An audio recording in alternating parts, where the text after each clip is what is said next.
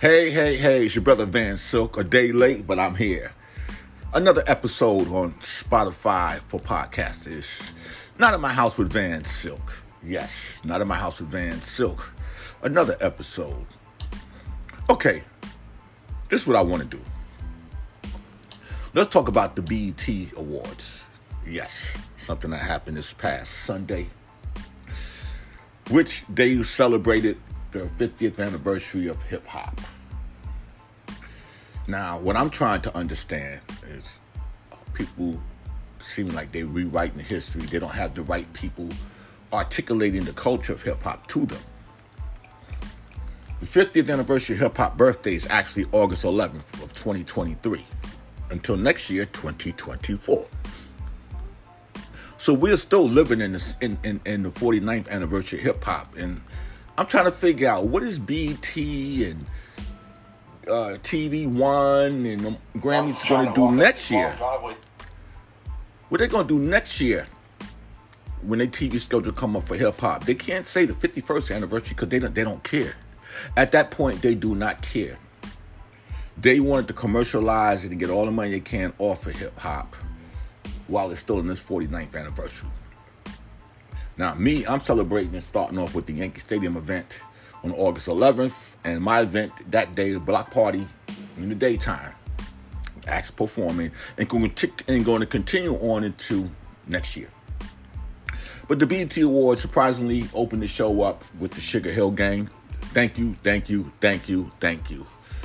They wasn't on the Grammys. They had the showcase. They broke it down. Seemed like nobody wasn't really complaining. But then, if it's the BET Awards, what y'all going to do when the BET Hip Hop Awards come? What y'all should call it the BET Rap Awards. That's what it should be called. The Rap Awards. It's nothing hip hop about what y'all doing. Has no hip hop to it. When I sat up here and I looked at Big Daddy Kane performed, still dancing, still got the moves. I said, you know what, I'm over here searching for stuff on YouTube, and my man Sub-Zero came out. What up, Sub-Zero? And you have performances by Lil Uzi, Ice Spice, Glorilla, Carly Rae. You have performances by Luke, Trina, Trick Daddy, a great job by Styles P, editing his own curse words out. That's professionalism. You had Kid and Play perform. So many great artists perform. Congratulations to Coco Jones. But I'm just trying to figure out why was it done now instead of next June when it's the 50th anniversary? Still in effect.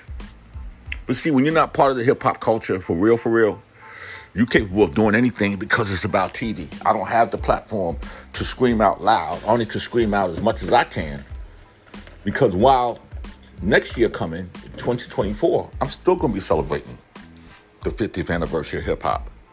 And a lot of people are going to sit back and go say, well, it's the 51st. No, they're not going to say that because they don't care. They just want to say 50. Everybody's doing 50th anniversary. I see 50th anniversary being done in states that wasn't even in hip-hop back in 73 to 83. They had nothing to do with hip-hop. And there's nothing wrong with celebrating, because everybody want to get money, make money. Everybody got T-shirts, everybody got shirts, But it ain't authentic if it ain't coming from those who articulated the culture. This is something that people was totally against 45 years ago. They hated it. Now, BET, y'all did a great job. But you definitely could tell the stage presence by artists. Because when Big Daddy Kane was on stage and MC Lyte was on stage, the dancers are totally different. Them dancers dance. But these dancers today, the first thing they do, they twerking. And I'm quite sure they sat there and watched these lyrical assassinators, the MC Lyte, the Big Daddy Kane, and the Styles P, and all of them get on stage and like, wow, they really kicking some real lyrics, man. They all sound different. But these artists today, they all sound the same. They basically doing the same dance. And I'm like, wow. And I have nothing against today's artists, but they rappers. Rappers that are part of the record industry. They have no dealings with the culture of hip-hop. The record industry has no dealing with the culture of hip-hop. They just monitorizing the word. They're eating off the word. They're beating up the word. Now listen, people might say, well, you got a grudge. No, I don't have a grudge. It's something that we created from the South Bronx. And I don't want to hear, well, they was rapping years ago. No, we're talking about MCing and DJing. It's great that they had Kid Capri up there. But again, they sucked out the BET Awards and made it to hip-hop, made it more hip-hop than anything else. With Patti LaBelle was on there doing a tribute to Tina Turner. She couldn't see the words, didn't know the words to the song. Congratulations, I don't know if I said it already, to Coco Jones. You did a great job. You know, I heard of you, just never studied your music, never looked at you that way, you know, and respectfully, you know, I have great acknowledgement for all these artists. The only thing that did upset me was how, I guess, one of the city girls, JT, got mad at Lil Uzi, threw a phone at him, and started a commotion. Brothers and sisters, this is not the Source Awards. And that's why you don't get invited out to Real Things now. Then, you know, once Tyler Perry take over, I don't know which direction it's going to go, but I hope it go in a direction where it represents hip-hop. I hope it go in a direction where they hire somebody who understands the culture of hip-hop. If we're going to respect the music, why can't we break it down to generations and respectfully let people from generations before, the first 25 years, who knows the artist, who knows everything about this, be involved? You know, I had nothing against whatever they wanted to do. Patrick looks good. But when the last time anybody seen Patrick perform? So they call you now, but I bet you if you make a call for next year, they're gonna nah, we good. You know, Kodak, was it Kodak Black? Did he perform? I think the first time in 10 years, he was on the show, and Lil Boosie was in the audience going buck wild crazy. He had just got out of jail. He had fun. So basically, I'm not going to draw this out. I just think, listen, it is what it is. It's one way. What can you do? You have to live with it. And there's nothing we can do. That's why it's good for me and people like me to create our own contents, create our own followers, and let people learn about real hip-hop. That's why it's important to support the Universal Hip Hop Museum and everything that we got going on in the Bronx. August 11th, Yankee Stadium is going to be a big show, a real big show. Run DMC, Snoop Dogg, Ice Cube. I can't name everybody because I don't want to give away the list, but Ice Cube's going to be there.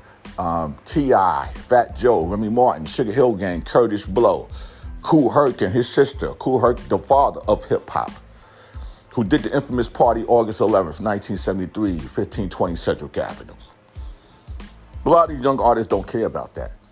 It's not important to them because they wasn't born. No, that's my father's music. But you know what's so funny? I hear people talking about how rappers used to rap back in the days, and if you listen to the way they rapping right now, some of them, y'all sound worse than them. If you want to compare something, I mean, the advancement of your lyrical skill has not reached. Last 15 years, the lyrical skills of majority of the artists is just totally the same thing. The females talk about ass, booty, pussy, and all that bullshit. The guys talk about drugs and murder and all that stuff.